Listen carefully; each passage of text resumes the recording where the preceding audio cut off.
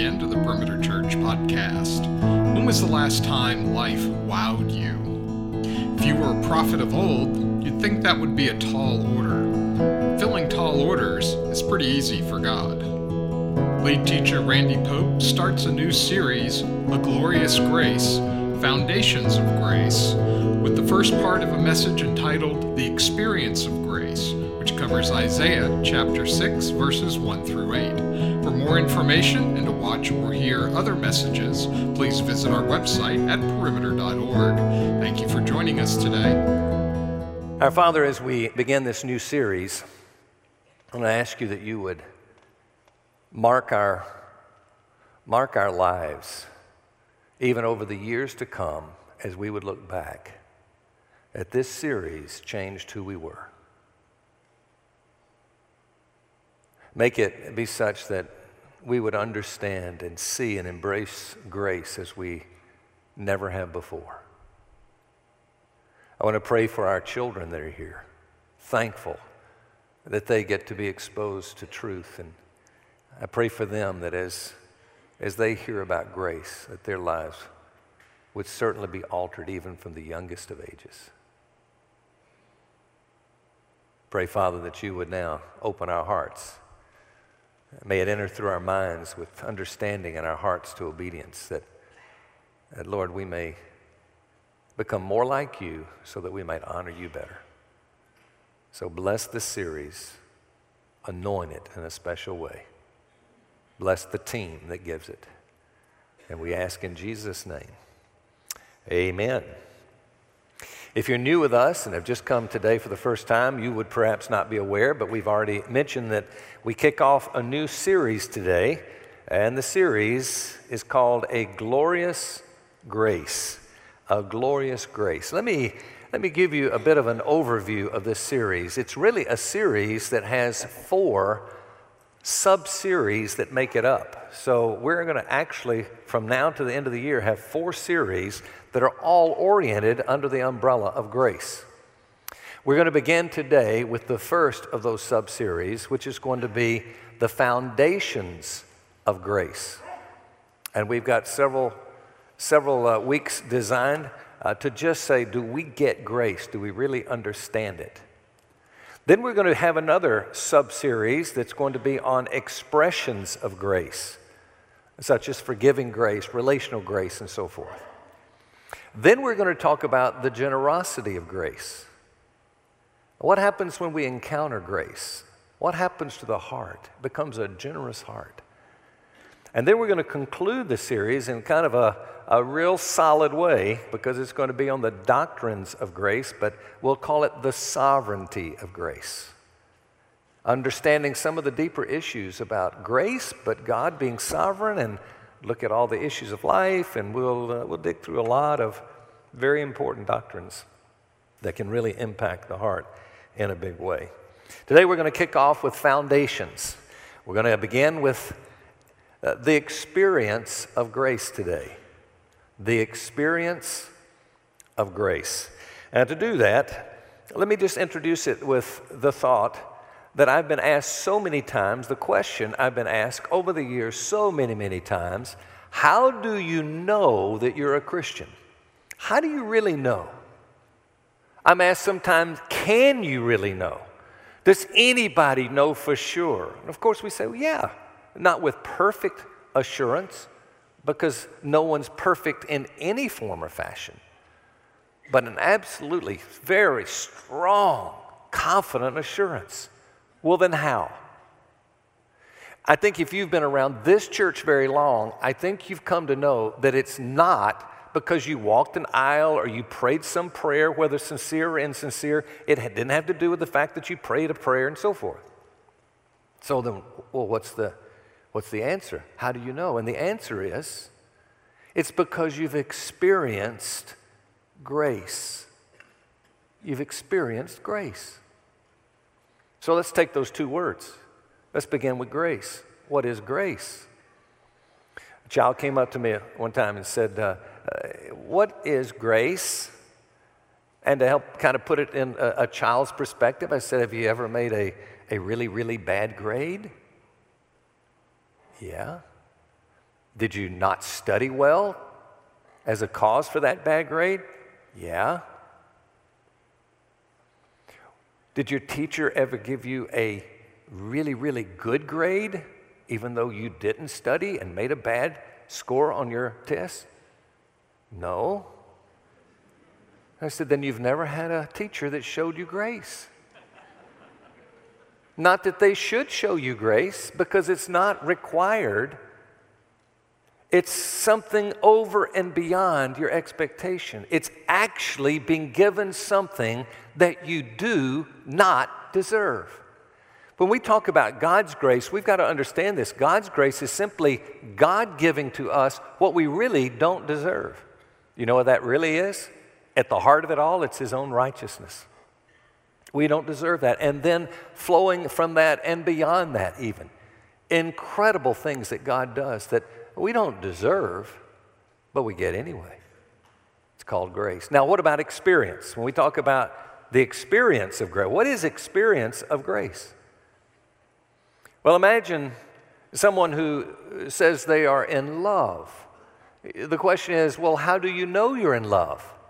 I can remember when I used to do marriage counseling years ago, and I had this young, very, very too young couple getting married. And they were just glossy-eyed at each other, and I was suspicious that they were prepared to be married. And so I asked the young man, I said, can I ask you a question? Do you love this girl?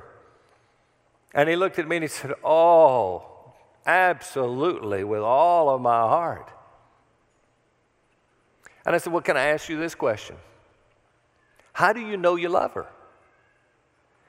And this is what he did. He goes, well, it's just, it's kind of, and I said, is your chest okay?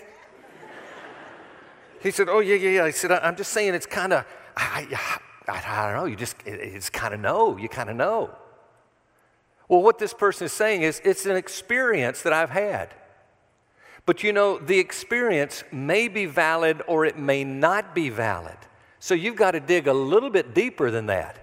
And I had to say, now look, let's go beyond just, I think I've had an experience. How do you know you've experienced love?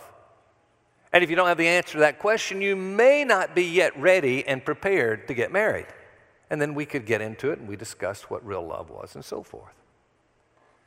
Well, the question now is, we're talking about experiencing God's grace, resulting in salvation, and then beyond the experience of God's grace that continues. How do you know you're experiencing God's grace?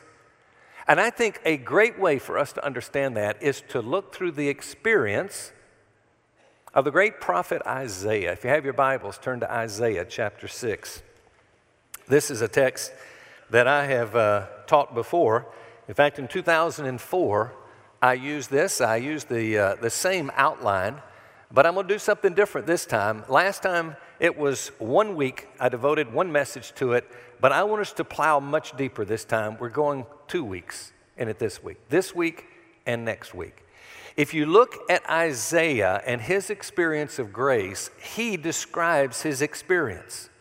And in doing so, we get some keen insight into how one experiences grace. What is the experience of grace? So I'm going to give us 4 words that we're going to use to help us understand that. I hope that from 2004, maybe 12, 15, up to 20 people might remember these words. I don't know. I didn't remember them. So if you don't, that's all right too. Here are the 4 words that we're going to use. I'm going to put them up. Try to note them. The first is the word wow. Number 2 is the word sorry. Number 3 is the word yay. And now, just if maybe it could make me feel good, does anybody remember the last word? Okay, you got it. Wow, sorry, yay, okay. Instead of spending a week on all 4, I'm going to spend this week on just the first, the word wow. Now, I'd like for us to read God's word, the first 4 verses of the 8 that we'll be using these 2 weeks. This is how the first 4 verses read. In the year of King Uzziah's death, I saw the Lord sitting on a throne, lofty and exalted, with the train of his robe filling the temple. Seraphim stood around him, each having 6 wings. With 2, he covered his face. With 2, he covered his feet. With 2, he flew. And one called out to another and said, Holy, holy, holy is the Lord of hosts. The whole earth is full of his glory. And the foundations of the thresholds trembled at the voice of him who called out, while the temple was filling with smoke. Now, I hope you will enjoy and profit by the exposition of the text at this point. Just a few minutes. Let's dig into the text. Let's see what the text is actually saying. It begins with those words, in the year of King Uzziah's death. That's very important to understand this text. You see, it was a divided kingdom now. We have what's called as Israel and the southern kingdom as Judah. So that's because of disobedience and issues related through the years. But even though that had happened, for Judah particularly, as we're talking here, there had been years of somewhat prosperity. It really had been good times. But now was beginning to show decline. And so there was some concern among the peoples of the land. We can say that about our own country, can we not? We're a people, not the people of God as Israel, but we're a people, America, blessed as a nation. And here we've been given so much, and now we say, look at the decline. At least from most of our values, we would say there's been a huge decline, and particularly in recent years. And as a result, there's concern, and rightfully so. King Uzziah had been a very beloved and even a somewhat righteous king. He had brought back military power to Judah in a significant way that the people just appreciated him so much for what he had done. But now in his latter years, something was changing, and he began to violate the temple, and he let just anybody go into the temple, and that was forbidden. That was for the prophets and for the priests and so forth. But now it seemed like anybody and everybody just head on in. And God was greatly against that happening. As a result, the king Uzziah got leprosy on his forehead, and literally in the very last years of his life, he really lived in obscurity. And now the great king, who was lesser than what he had been, but still revered by so many, he had now died. And so there really is a crisis in the land. So Isaiah enters into the temple, and you just understand that he is searching, and particularly as the rest of the text will make it clear, he obviously was searching for consolation. He was so concerned that things are not good here, and things are unraveling and so forth, and I need help. And so we see the very first of the 4 words. It was the word, wow. And I want us to see how he saw God when he walked into the temple. He saw God as he really is. Verse 1 again reads like this. In the year of King Uzziah's death, I saw the Lord sitting on his throne. Keep that in mind. Lofty and exalted. The train of his robe filling the temple. Very important to know that as he says the Lord, he sees the Lord. You know, the word that would be expected in the Hebrew is not used. The great word of all words, I mean, so revered that they even shortened the word where it was inappropriate to say it in a certain form, and it would be Yahweh. Yahweh. But no, the word Adonai is used. You know what the word Adonai means? It's sovereign one. He says, I see on the throne, high and exalted, the sovereign one. And this time of crisis, God reveals himself as a sovereign God. Let me ask this about your own world. In the world in which you're experiencing right now, your personal life, Anybody feel like that maybe it's kind of unraveling? That it's somewhat out of control? The relationships you can't control anymore because you've done all you can do, but look what's happening on the other side of that relationship. Any of you say, I'm working as hard as I can work. I'm doing everything. I'm praying. I'm being diligent, but my income is not enough and I cannot find a way to meet my needs. I don't know where I'm going. I don't know what's going to happen. Everything is uncertain. Any of you just gotten the report from the doctor that it just doesn't look normal? We got to explore and do some tests and find out. And now you're saying, I try to keep a healthy body. I don't know what to do beyond. It's out of my control now. Folks, that is life for everybody. At some point, at some time, it gets overwhelming. It's out of control. And you can just see that Isaiah's gone into the temple and saying, it's what's going to happen now? Who's going to be how? And he sees the sovereign one, high and exalted. He is on the throne.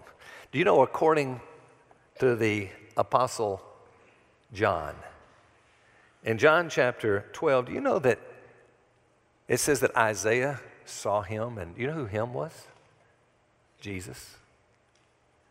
So keep in mind, as he's seeing this, oh, I know he's the triune God, but apparently he's getting a picture here of the exalted one in time known as Jesus. He's referred to at this point as the high and exalted one on his throne. I have a close friend. I would put him as one of the closest friends that I have in life for years. I led him into the Lord, who led him to the Lord. And we became close friends and have been so for years and years and years. His name is Ronnie, and Ronnie has a brain tumor. It's one of the serious ones. They're all serious, but this is the one that takes everybody's life eventually. A glioblastoma. We've had numerous loved ones of this church who have lost their life through this kind of tumor, including one of our staff, the first staff after me here, Wade Williams. And he's been battling this tumor, and they just found out he has a second tumor, and some of the things of the second tumor were causing some issues that made him think that not sure how long he'll be able to communicate this, that, and the other. And his wife texted me and said, we were able to talk well enough last night to work through the funeral service and this, that, and the other, and we'd like for you to do such and such and so on and so on. And so I didn't know by the text, could he take a text? Would he be able to get it? Would he be able to read it? Would he understand it? So I texted his wife, and I said, would you get this text to him, please? If you have to read it, that's okay, if you have to read it to him. But it was my opportunity just to, in a sense, say goodbye, if in case it was the last, but to just tell him how much I loved him and appreciated him. In the midst of a very, very long text, I found myself reflecting on my devotion that morning. And that morning, I had been in the Psalms. I was in Psalm 45. And when I read about the throne and the scepter, it grabbed my heart. Not in light of thinking about Ronnie at that moment, but just about the throne and the scepter.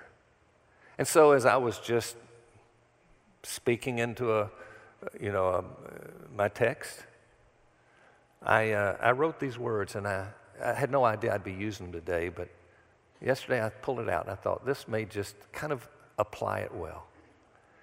I wrote, I, with you, take great hope in the psalmist's words in Psalm 45. Your throne, O God, is forever and ever. The scepter of your kingdom is a scepter of righteousness. I went on to say, this reminds me that God is king and sovereign over all and does all things well. I remind myself that if I could see behind the curtains of heavens and see that throne and scepter, I would applaud like crazy, seeing what a perfect and wonderful plan it really is, though I hate the plan outside of that reality. It's okay to hate the plan that we don't understand, as long as it's superseded with the understanding that, hey, our God, He's on His throne. Our God, he has his scepter. That scepter has not been knocked out of his hand. That crown has not been taken off his head. That throne has not been pulled out from under him. He is in charge. That's what gives us peace. One of our longtime friends in this church for years and years and years just found out that they have a very bad cancer. And I'm talking to them as I called just to talk and pray with them as a friend. And this is what the husband said, you know what? We're really doing good. We're all right. We really are. You know what? We've been fed well through Perimeter Church for so long. The truth really does. It holds you up. You know what they're saying? We still see God. We see him on his throne. He's still got his scepter. Yeah, the medical condition is not good. The finances is not good. The relationship is not good. Whatever it is, I understand. I don't like it. It's not good. But you know what? It's okay because he's on the throne. And that's what God was saying to Isaiah. Yeah, this country looks like it's going to unravel. It looks like there's no real human hope for it. It looks like things are going to get worse. It looks like, but God is on his throne. He's holding the scepter. With that, we're okay.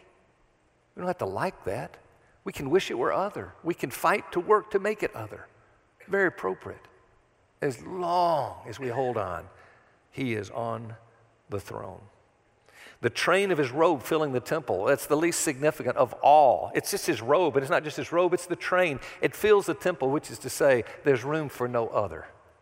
This is God alone. He claims this throne. We come to verse 2. It reads like this. Seraphim stood above him, each having 6 wings. With 2 he covered his face, 2 he covered his feet. With 2 he flew. Seraphim, they're angels and kids. Kids.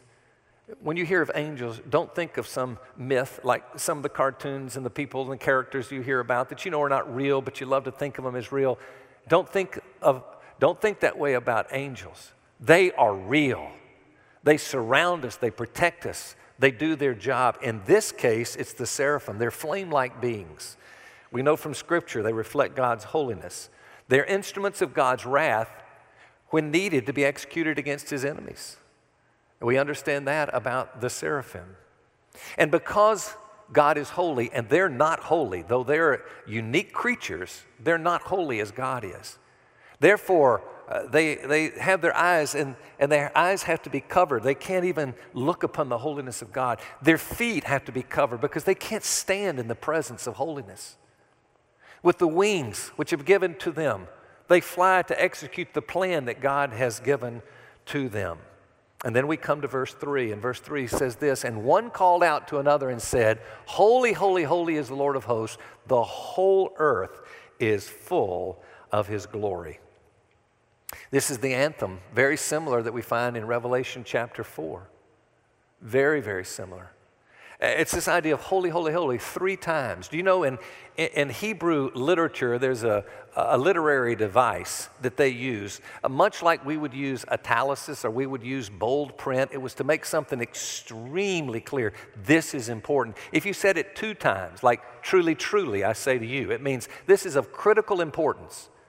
But when in the rare occasion that you triple it, that's to say this is superlative importance. There's nothing more important. Know this. And so we hear holy, holy, and once again holy. The whole earth full of your glory. The Lord of hosts, as he's called in the text. That is the Lord of the entire host of all created things. The earth being full of his glory, the manifestation of his glory to all the saints. All of this just simply underscoring his praiseworthiness and certainly underscoring his trustworthiness. And we come finally to verse 4.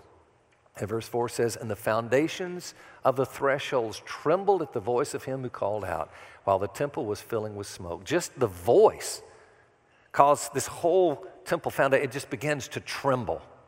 And even with that, the temple was beginning to fill with smoke. Well, smoke is used to understand power or even wrath. So there's the exposition of the text. That's the story. That's what's happening. So let's drive it into the home of our hearts. How do you see God? Do you see God like Isaiah saw God? Well, we haven't had the vision. Oh, yes, we have now. We do understand. We didn't experience it in person, but we know what is of God. Or do you perhaps tend to lean a little bit more toward the side of the person as they speak of this same God? The man upstairs. The man upstairs.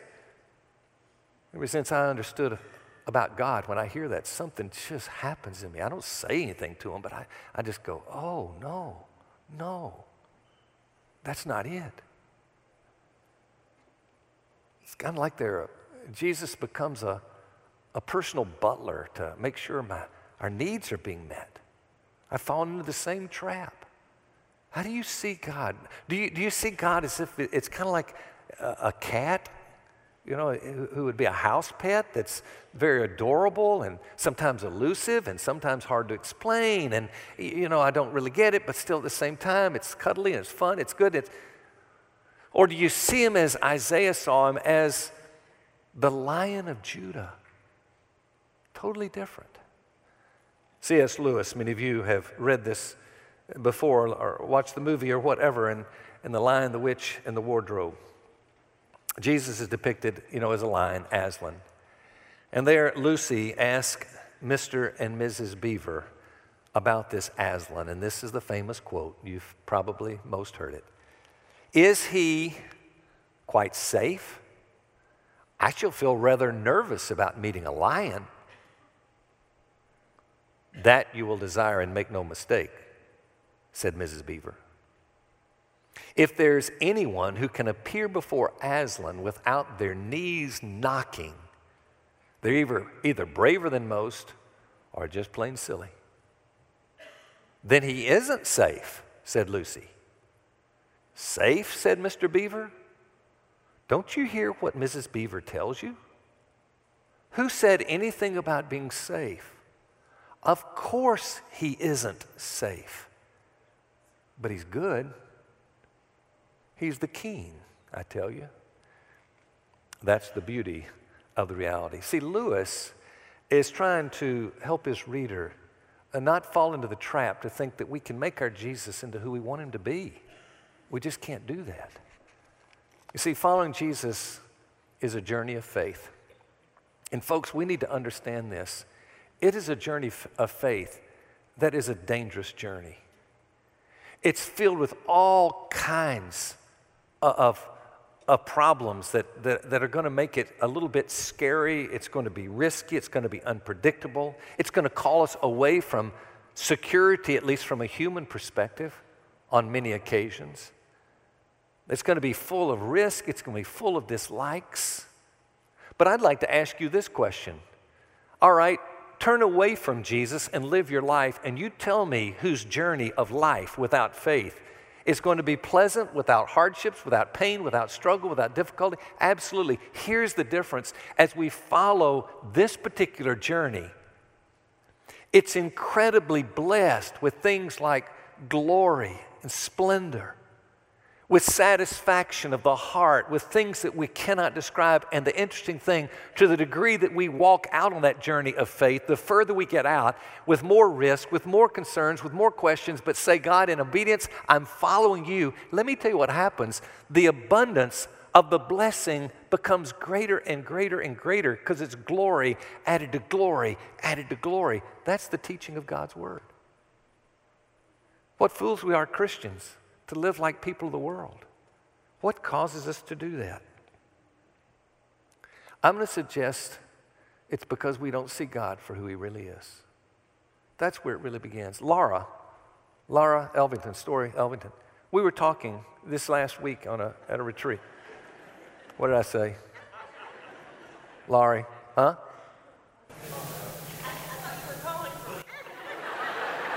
Come on out here. You just interrupted me at the very pinnacle of a point that I was just so... Come here. Well, I was telling him about the discussion that we had at the retreat. Okay. And we were talking about how we're considering keeping her own staff and all this stuff. No, we were actually. No, I didn't know you were going to do it in front of all these people. I didn't either. That's because you stepped out. But anyway, but we were talking about, remember we were talking about music, and we sang for the whole retreat. We sang nothing but hymns, and it was just a really precious time. And we were talking about the beauty of both hymns and the modern music. They're both obviously very, very important. But remember we were talking about just the difference between the two. Yeah. Share what you shared with me about the difference of the music. Well, I had just read a quote. Someone was talking about Christianity, and they were saying it's the believer inviting God into their story in order to discover how they might be part of His. And I was saying that so much of contemporary Christian music, and even just contemporary church, stops halfway through that statement. It's about inviting God to be part of your story. And it becomes about you, and it comes out your life, rather than doing it for the purpose of finding how we might be part of a story that's so much greater than ourselves. Mm-hmm. You know, I think there's so much truth to that. And I hope some of you, if you haven't already gotten it, her book, When God Doesn't Fix It. And I'm going to call it her book. I'm going to say it's Martin and her book, because it is their story of what God has done. And it's worth reading if you want to get God's perspective. But thank you just for, that was the whole point I was wanting to make. It really is that today we have gotten to such a point that Jesus, come into my story and make my story better. But let me tell you, he's saying, no, I come into your story, yes, that I can take you into my story. And the truth of it is, we don't like the way it's written very often. And that's okay. But his story is good. I tell you, he's the king. That's the point. He is the king. Randy Alcorn perhaps summarizes it best in the Grace and Truth Paradox when he says this: until we come to grips with the truth of his uncompromising holiness, we'll never begin to grasp his grace.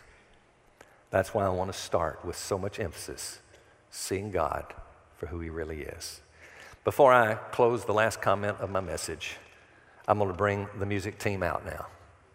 And I want us to experience a time of wow. I want you to listen to the Word of God.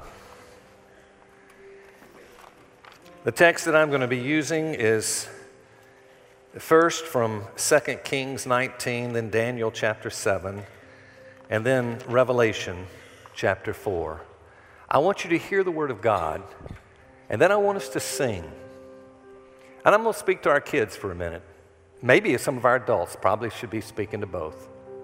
When I was a junior high kid, I got exposed to a Bible-believing evangelical church.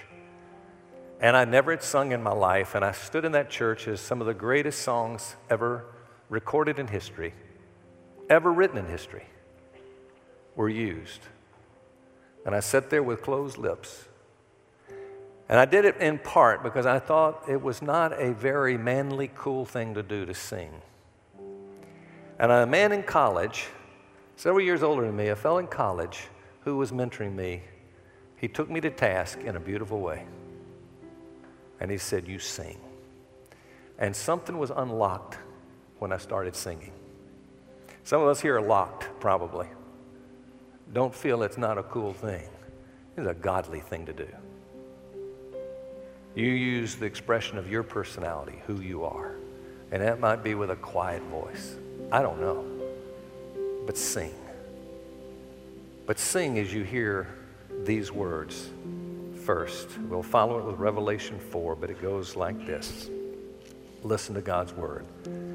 O Lord, God of Israel, enthroned between the cherubim, you alone are God over all the kingdoms of the earth. You have made heaven and earth. As I looked, thrones were set in place, and the Ancient of Days took his seat. His clothing was as white as snow, and the hair of his head was like pure wool. His throne was ablaze like flames, and its wheels were a burning fire. A river of fire was flowing, coming out from before him. 1,000 thousands attended him. 10,000 times, 10,000 times stood before him. The court was seated. At once, I was in the Spirit, says John. And there before me was a throne in heaven, and someone sitting on it. From the throne came flashes of lightning, rumblings, and peals of thunder. In the center around the throne were 4 living creatures, and they were covered with eyes in front and in back. Day and night, they never stopped saying, "Holy, holy, holy is the Lord God Almighty, who was and who is to come." And the 24 elders, they laid their crowns before the throne. They say, "You're worthy, O Lord. You're worthy to receive glory, honor, power. You created all things. And by your will, they were created and have their being." Let's sing to this God.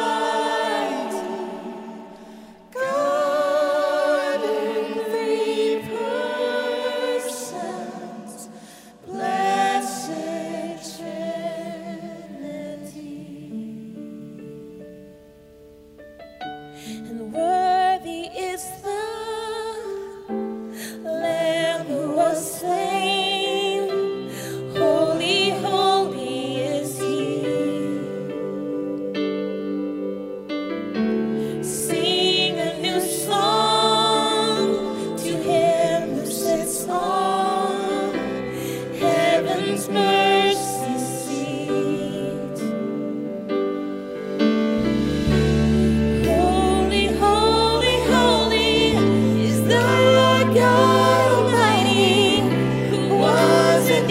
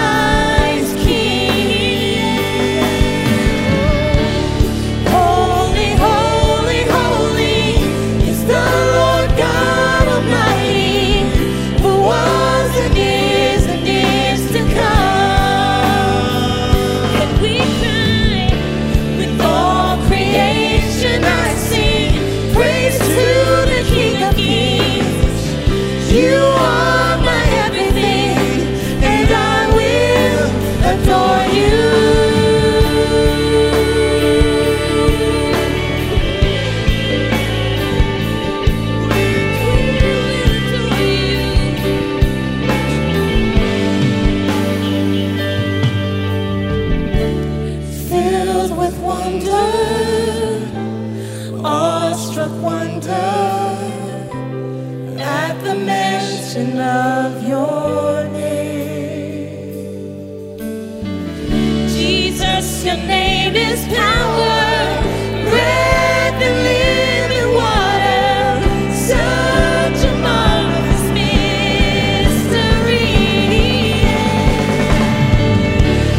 Holy, holy, holy is the Lord God Almighty, who was and is to come. With all creation I sing praise to the King of Kings. You are my everything, and I will adore you. Holy, holy, holy is the Lord God Almighty, who was and is to come. With all creation I sing praise to the King of Kings. You are my everything, and I will adore you.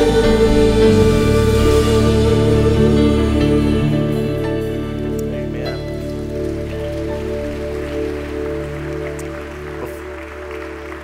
Before we have the benediction and the doxology, singers, just stay right here because we're about to close this out. But I want to read for you under the three next words, just the text.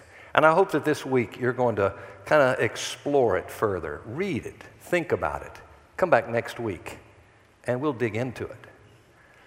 But it follows with verse 5, which I would call the description of the experience of sorry.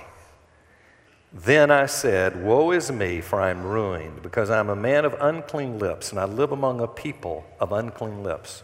For my eyes have seen the King, the Lord Jesus, the Lord of hosts, who obviously is Jesus.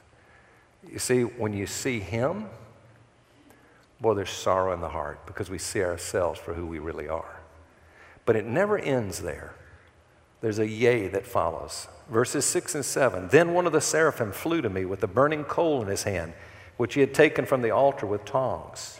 He touched my mouth with it and said, behold, this has touched your lips, and your iniquity is taken away, and your sin is forgiven. There's the yea. When that happens, if you really have seen God, and you've really seen yourself, and you know your forgiveness, this is the natural response. It's okay. Look, verse 8. Then I heard the voice of the Lord saying, whom shall I send, and who will go for us? And then I said, here am I, send me. You ever wonder why it's so hard for us to maybe even greet, befriend, but particularly to invite? You know why it's so hard to give our offerings to the Lord? You know why it's so hard to keep God's truth when he says something and we want to go? You know why it's so hard? Because it's not that we don't want to obey, but we go to the inner self and say, willpower, Jesus deserves it. Gotta give it to him. And we fail.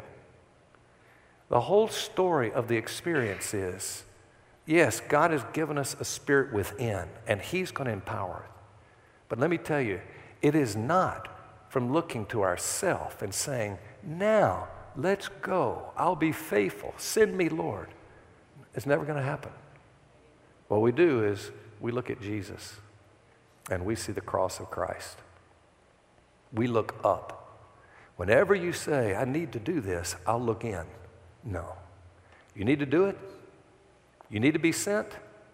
You look up. And you that are seekers here, let me tell you, it's not going to be anything you can find within yourself to bring you to that place of salvation. You look up and you see the work of Christ. I hope you find this to be a week where you explore who God is.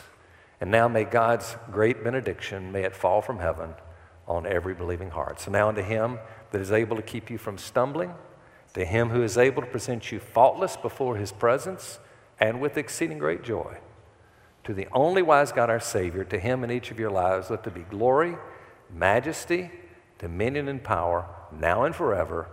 Amen. You've been listening to the Perimeter Church podcast.